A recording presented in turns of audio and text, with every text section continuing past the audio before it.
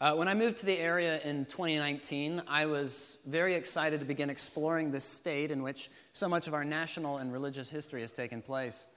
Naturally, this meant going to Plymouth and seeing Plymouth Rock for myself. You know, in other parts of the country, we read about Plymouth Rock, and we think about these sea-weary pilgrims spying this giant landmark after all of these days at sea with poor food and water. This landmark which juts out from the ocean. This giant rock which must have faced wave after storm-induced wave, hammering it over the years. And yet, despite the howling forces of nature, it was the water and the wind which broke upon this majestic rock and not the other way around.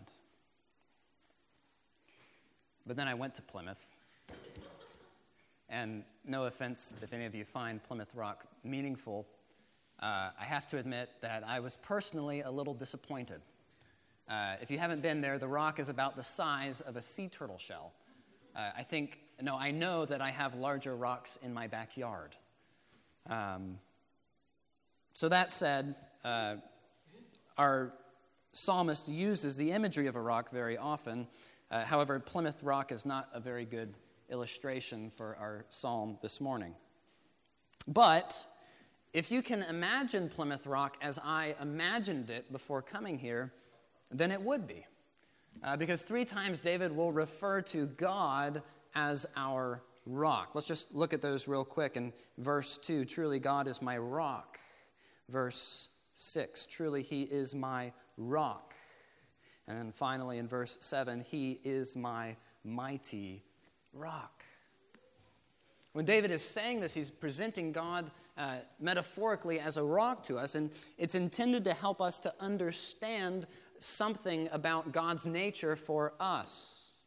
He's immovable, he's unchanging, unflappable, sturdy, strong, eternal, the same yesterday, today, and forever.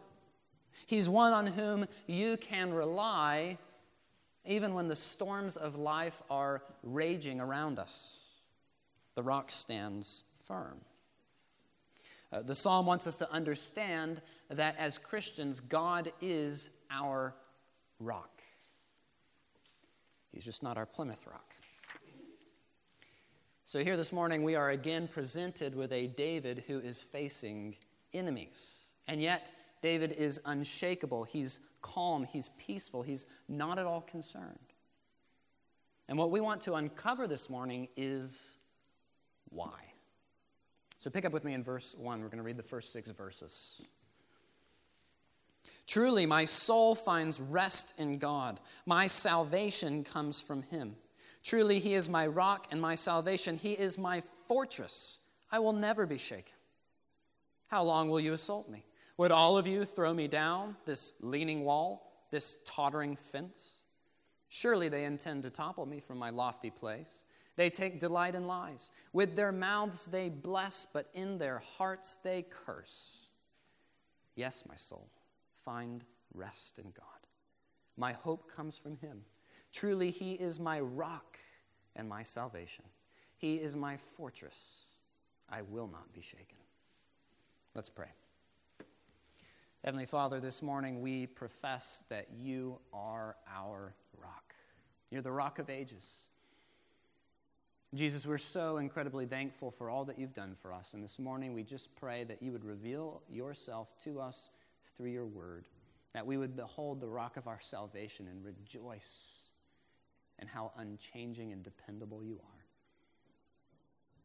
I pray that you would empower me by your Spirit to preach your truth and give us all ears and hearts to listen. In Jesus' name we pray. Amen.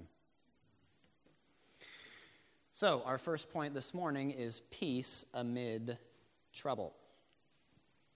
What I hope to present to you this morning is a picture of what life can be like for those who trust in Christ.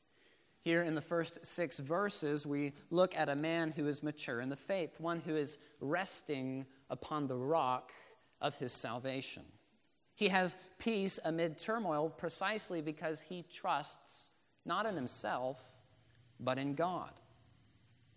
Now, if you're here this morning and you don't know where you stand with regard to Jesus Christ, This sermon will not do you too much good, as it is addressed to those who already follow Christ.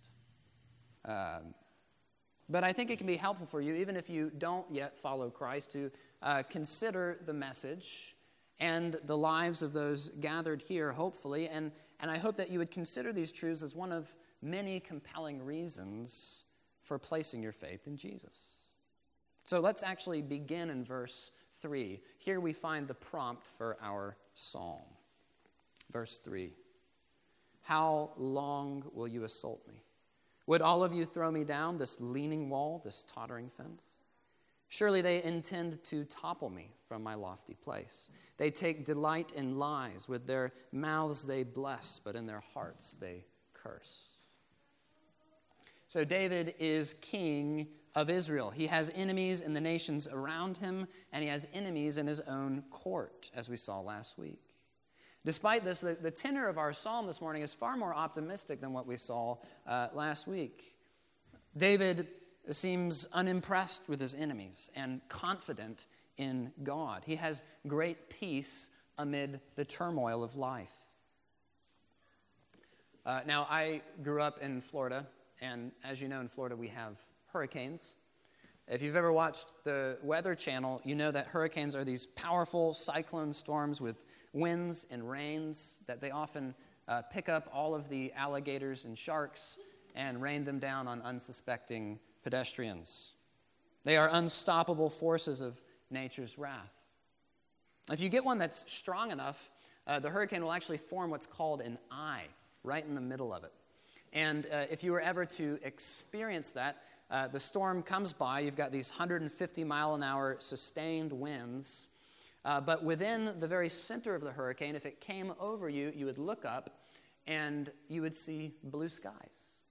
There's no wind, there's no rain, no flying reptiles, just peace and tranquility. You would be forgiven for completely forgetting that there's a storm literally raging around you. It's that peaceful. Well, David in our psalm is like a man in the eye of the storm. Though the world is raging around him and his enemies are plotting against him, still he is at peace. He says, verse 1, truly my soul finds rest in God. Other translations may say, my soul waits in silence for God. Often when something bad happens, our inclination is to immediately jump into action without thinking, like the proverbial chicken with its head cut off. It doesn't so much matter what we're doing, we just feel like we need to be doing something. Well, let me suggest that this is a form of self-reliance. David is not comforted in the storm because he's doing the best he can, or he's working hard to make things work, or that he's just doing something. David is confident. David is at rest. Why? Because he trusts in God. He knows that salvation does not come from within. And he's calm. He puts his trust in the one in whom salvation comes. He says, God is my rock. God is my refuge. No matter how powerful David's enemies might be, whatever the problems are you're facing in life, if the omnipotent creator of the universe is your rock and your salvation, then you can be at peace. And because he is, David can see things clearly. He can look at the world rationally. So look at verse 3 again. Here he sees his problems for what they actually are. He sees them accurately. And he calls them a leaning wall and a tottering fence. In other words, David is grounded on the rock and protected by his fortress. And contrasts that with a tottering fence. A tottering fence gets blown over every time there's a heavy gust of wind. And I should know, we used to have one on the playground before we took it down at a work day. Every storm we had, it would fall over. It was a useless, dangerous, and annoying impediment. That's the imagery David is giving here to the problems of life. Many people like to flex and show off their power, but David reminds us that in the grand scheme of things, the enemies of God are on a leash. And anyone who sets themselves against God is like a tottering fence and a leaning wall. It's only a matter of time before it collapses. So, when you are resting on God, the rock of your salvation, you can see the problems of life accurately. Well, let's continue. I want you to look at verses 1 and 2. Because it's here in verses 1 and 2 that he establishes the primary theological truth of our study, the main point of our psalm. What does it say? God is my rock and my salvation. My salvation comes from him. David is at rest. Why is he at rest? Because salvation comes from God, and that puts him at rest.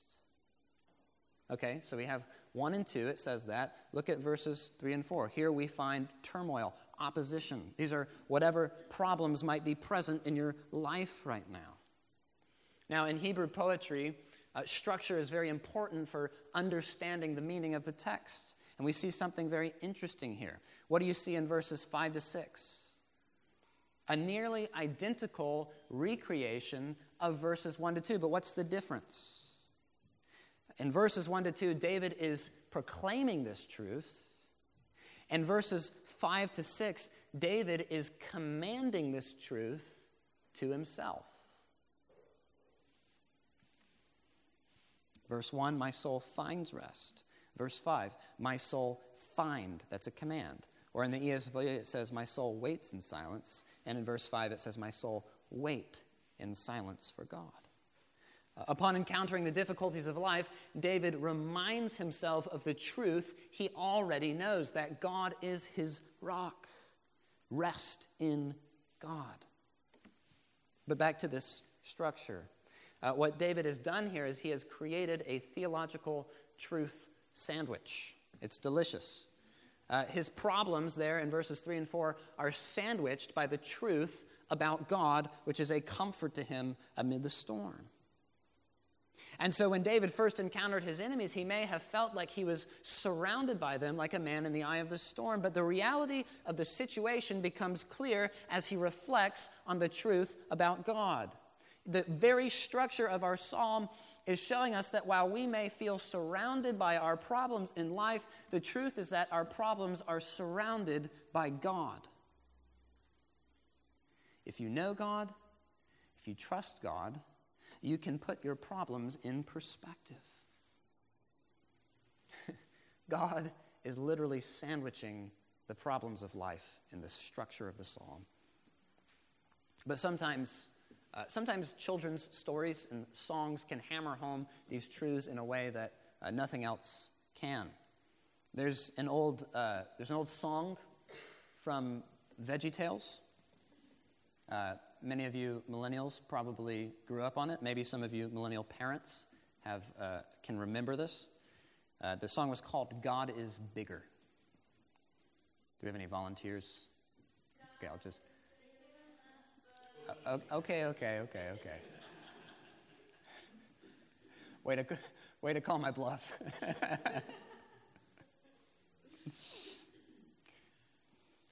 I'll read it. I'm not going to...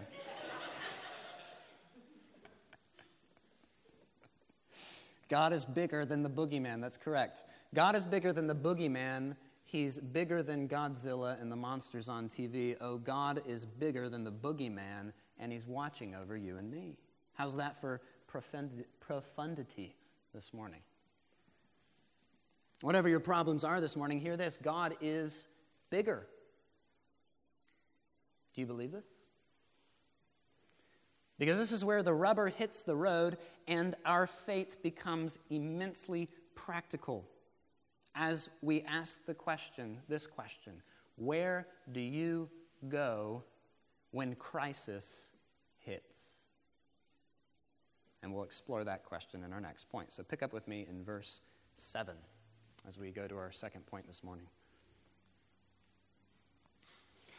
My salvation and my honor depend upon God. He is my mighty rock, my refuge. Trust in him at all times, you people. Pour out your hearts to him, for God is our refuge. Surely the lowborn are but a breath, the highborn are but a lie. If weighed on a balance, they are nothing. Together they are only a breath. Do not trust in extortion or put vain hope in stolen goods. Though your riches increase, don't set your heart on them. One thing God has spoken, two things I have heard. Power belongs to you, God, and with you, Lord, is unfailing love. And you reward everyone according to what they have done. Our second point this morning is your God determines your outcome. The David we met in verses 1 to 6 is unshakable even in a crisis. He says, even in the storm, God is my fortress, I will not be shaken. And of course, probably most of us would be willing to affirm this in our own lives. God is my fortress. God is my rock. My soul finds rest in him alone. Verse 7, my salvation depends upon God. But when we go through a crisis, it can actually be an immensely helpful spiritual diagnostic tool. Because it's in a crisis that we can truly find out what it is that we are trusting in. Or let's put it another way. Whether or not you successfully navigate a crisis is determined by the God you are trusting in. Because while we're happy to say that we trust in God when things are going well, it can be a different story when times get tough. We say that we trust God to meet our needs, but what happens when you lose your job? We remember the 2008 financial crisis. How do you respond to an economic downturn? I'm certainly no economist myself. There's plenty of talking heads talking about the possibility of a recession in the future. I don't know if that's true or not. But what if it is? Do you still trust God when your income and your retirement plummet? Well, we all say that we trust God for our approval. His approval is all that we need. But what happens if you are criticized? Maybe even unfairly criticized. Is his approval still enough at that point? What about when you want something so badly and you do everything you can to get it? And at the end of the day, you fall short and God doesn't give it to you. He says, no, or not yet. Do you believe he still knows what's for you, what's best for you? Do you still trust him? So let me ask you this. Where is it that you turn in a crisis? Where is it that you go when things don't go your way? A crisis will show you what or who it is that you are actually trusting in, because a crisis will drive you to that thing or that person. You will seek help from the God you trust in. So when crisis hits, some people hit the bottle or pills. When hardship comes, many people distract themselves numb with entertainment, TV, or video games. Maybe it's a relationship that you've made into a kind of God, someone you go to save you from the problems of life, something no relationship could ever support. Well, we see this principle illustrated for us in verses 9 to 10. Let's read that one more time. Surely the lowborn are but a breath, the highborn are but a lie. If weighed on a balance, they are nothing. Together they are only a breath. Do not trust in extortion or put vain hope in stolen goods. Though your riches increase, do not set your heart on them. If David is unshakable in crisis, then in verses 9 to 10, he's presenting to us the kind of person who is shakeable. Why? Because this person is trusting in something other than God. This person has a wrong object of faith. This person needs to be reminded to put their trust in God. David here is presenting to us two common idols. Obviously, there's more than this. We just covered some. But these are idols that many will trust in when the times get tough. And if we're willing to put our trust in anything other than God, we're going to be let down. So what are these two idols? The first is power or status. Verse 9. He says, it doesn't matter if you're lowborn or if you're highborn. Your life is but a breath. And he says your status is a lie or a delusion, depending on your translation. If you trust in human beings with power, or if you trust in your own power to get yourself out of situations, you're going to be disappointed. Because all authority, all power is derivative, and it all comes from God. Human power cannot deliver you in times of trouble. Only God can. Well, the second idol he attacks is the idol of riches. In verse 10, he distinguishes between legitimate and illegitimate riches. Of course, he tells us don't trust in stolen goods or extortion. But he also tells the person who's experiencing affluence for good reasons to be careful. What does he say there in verse 10? He says, though your riches increase, do not set your heart on them. In other words, don't trust in your money. Don't love your money. Okay, Pastor, but what does that look like practically? How do I know I'm not trusting in my money? Well, there's a slide from 1 Timothy. This is how Paul instructed the young Timothy to pastor his congregation. He says this, as for the rich in this present age, charge them not to be haughty, nor to set their hopes on the uncertainty of riches, but on God, who richly provides us with everything to enjoy. They are to do good, to be rich in good works, to be generous and ready to share, thus storing up treasure for themselves as a good foundation for the future, that they may take hold of that which is truly life. So, he tells Timothy, they are not to hope, they're not to trust in their wealth, but instead of hoping and trusting in wealth, they are to place their hope and trust in God alone. Because riches can disappear overnight. So what does it look like to trust in God? To be rich in good deeds, that's what he says. To be generous and willing to share. Knowing that God will reward you eternally. So listen, if God has given you wealth in this life, he didn't give it to you to hoard it. He gave it for you to glorify him by loving others with it. You'll notice that the text didn't say you have to take a vow of poverty. It doesn't say that you need to sell all of your material possessions and move to a commune. But it says the person who is trusting in God trusts God even with his or her wealth. She is generous toward God. So, don't put your hope in money. Don't look to your 401k for security, because when it drops, you'll be like a cup of Jell-O on a dashboard of a car on a hot, sunny day. Now, if you're trusting in anything other than God, crisis will reveal that. Because when something bad happens, you'll be shaken. So what is it that makes a person unshakable? How can I find peace and comfort and truth and steadiness even when the storm rages? Well, the answer is by clinging to the rock of ages. So pick up your Bibles again. Look at verse 7. One more time. My salvation and my honor depend upon God. He is my mighty rock and my refuge. So what does the salvation depend upon? You? Your pastor? Your parents? Your good works? No.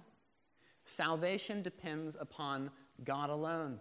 Brothers and sisters, this is good news. It's the same message from Genesis to Revelation. God is the Alpha and he's the Omega. He's the beginning and he's the end. And he has always been in the business of single-handedly saving his people. He doesn't need our help. And that is wonderful news. And this is the beauty of the truth here in verse 7. Christian, when you first believed in Christ, you professed for the very first time that you think God is capable of delivering you from the biggest problems you will ever face in life: sin and death and judgment. So here's the argument from the greater to the lesser, right? If God can deliver you from death, If he has given you eternal life, why fret about the little problems, the leaning fences, the tottering walls that we face in this life? If God can save you from the big problems in life, he can save you from the silly little ones too. So take comfort.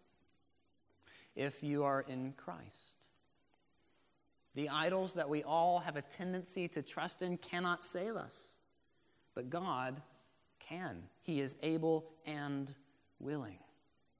God is able to save you in a way that your idols can't. Why? Look at verse 11.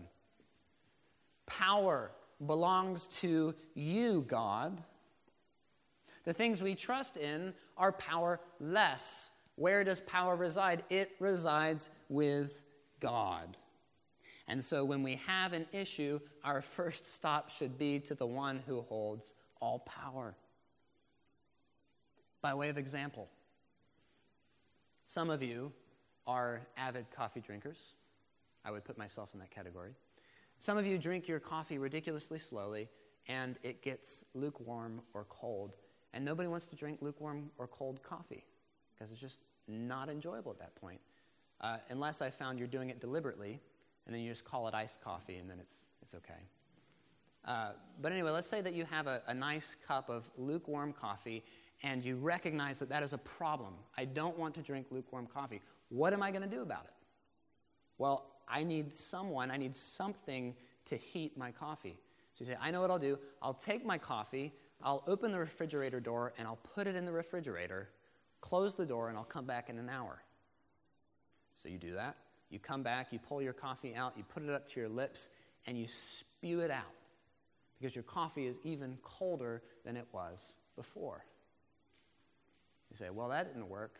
Here's what I'll do. You say, I'm going to go take this, I'm going to open the door again, I'm going to put it back in the refrigerator. This time I'm going to wait for 2 hours, and I'm going to try the coffee again. Maybe that time it'll be hot. So you do that, you come back to the refrigerator, you grab your coffee, you take a sip, and you spew it all over the floor again because it's even colder than it was before. Now you have two problems. You've got a puddle of coffee on the floor, and your coffee is still cold. Well, this is kind of what it's like for us when we go to anything other than God with our problems. The refrigerator does not have the power to heat your coffee. The idolatrous refrigerator. What you need is the microwave of God's loving power toward you in Jesus Christ. So, when we have a need, when we have a problem we're facing, go to the one who is able to fix it. He did, after all, create everything by speaking it into existence. And so he's able, but he's also willing. Why is he willing? Because you're such an awesome person? No, and that's good news. He is able to save, and he's willing to save because he loves you. Period. End of story. That is God's motivation. For God so loved the world that he gave his only son. He didn't give his only son so that he could love the world. It began with God's love and it ends with God's love. He loved you when you were unlovable, and he still does. And he accepts you not because you've worked so hard for him. He accepts you because of the blood of his son, Jesus Christ, who shed that blood in the first place because he loves you. This means you didn't do anything to earn his salvation, and it means you can't do anything to lose it. Because it is grounded in his love for you, demonstrated on the cross, not in your performance as a Christian. I mean, just consider the great lengths to which God went to save you from sin. If that is true, can he not handle the burdens of this life for you? Look at verse 12. With you, Lord, is unfailing love. That's covenant love. If you are in Christ, God loves you with a love that cannot fail. He is bigger than your problems. But of course, when it comes to many things, actions speak louder than words. It's one thing if I tell you that I love you, But if I tell you that without ever demonstrating that, then you have cause for questioning whether that's true. But if I tell you and I show you, then you have cause for believing me. Well, Paul makes the same exact point in Romans 8. In this section, we see that God has shown us and God tells us that he loves us. Look at verse 32. He who did not spare his own son, but gave him up for us all, how will he not also with him graciously give us all things? Who shall bring any charge against God's elect? It is God who justifies. Who is to condemn? Christ Jesus is the one who died. More than that, who was raised, who is at the right hand of God, and who is interceding for us. So then, who shall separate us from the unfailing love of Christ? Shall tribulation or distress or persecution or famine or nakedness or danger or sword? As it is written, for your sake we are being killed all the day long. We are regarded as sheep to be slaughtered. No, in all these things we are more than conquerors through him who loved us. For I am sure that neither death nor life, nor angels, nor rulers, nor things present, nor things to come, nor powers, nor height, nor depth, nor anything else in all creation will be able to separate us from the love of God in Christ Jesus our Lord. That's covenant love. Not even death can separate you from God's unfailing love for you. This is a love which saves entirely by his power and not yours. A love which gave that which was most precious to redeem an enemy. It is the inexplicable love of Christ which saves sinners from death and from all the other problems we face. So, in studying the psalm, we've come face to face with a God who has all power and a God who loves you and is willing to care for you. If those two things are true, then my hope for you today is this. Read verse 8. Trust in him at all times, you people. Pour out your hearts to him, for God is our refuge. Trust in him at all times. That means the good times, the bad times, and everything in between. Secondly, he says, pour out your hearts to him. You know, sometimes I'll talk to people and they'll say, I'm facing this and this. I'm going through these things, and I'll ask, have you prayed about it? Well, no. Well, that's option one, brothers and sisters. Go to God. Pour out your heart to him. How is it that we express our trust to God? It is by praying to him. That's how we express that we believe he is able and mighty to save. I mean, knowing the character of God, knowing what he gave to save you, we just discussed this in Romans 8. Don't you think he has a vested interest in your well-being? Don't you think he loves and cares for you? I mean, do you think he minds if you come and you pour out your heart to him when you're going through difficulty?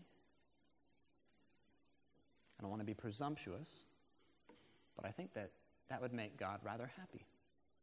He would certainly prefer that to you going and trusting other things to fix your problems. So, if you would like to be unshakable,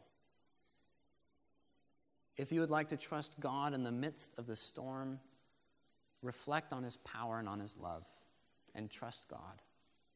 And whatever it is that you face this week, take it to God. He wants to hear from you. He wants to hear from you. I'll say that again. God wants to hear from you. You guys are not acting like Baptists. Amen. Thank you. God wants to hear from you because he loves you and because he is the only one who can do anything about it. The Lord alone is our salvation. He is our rock and our refuge, and ever-present help in trouble. Let's go to him. Let's pray.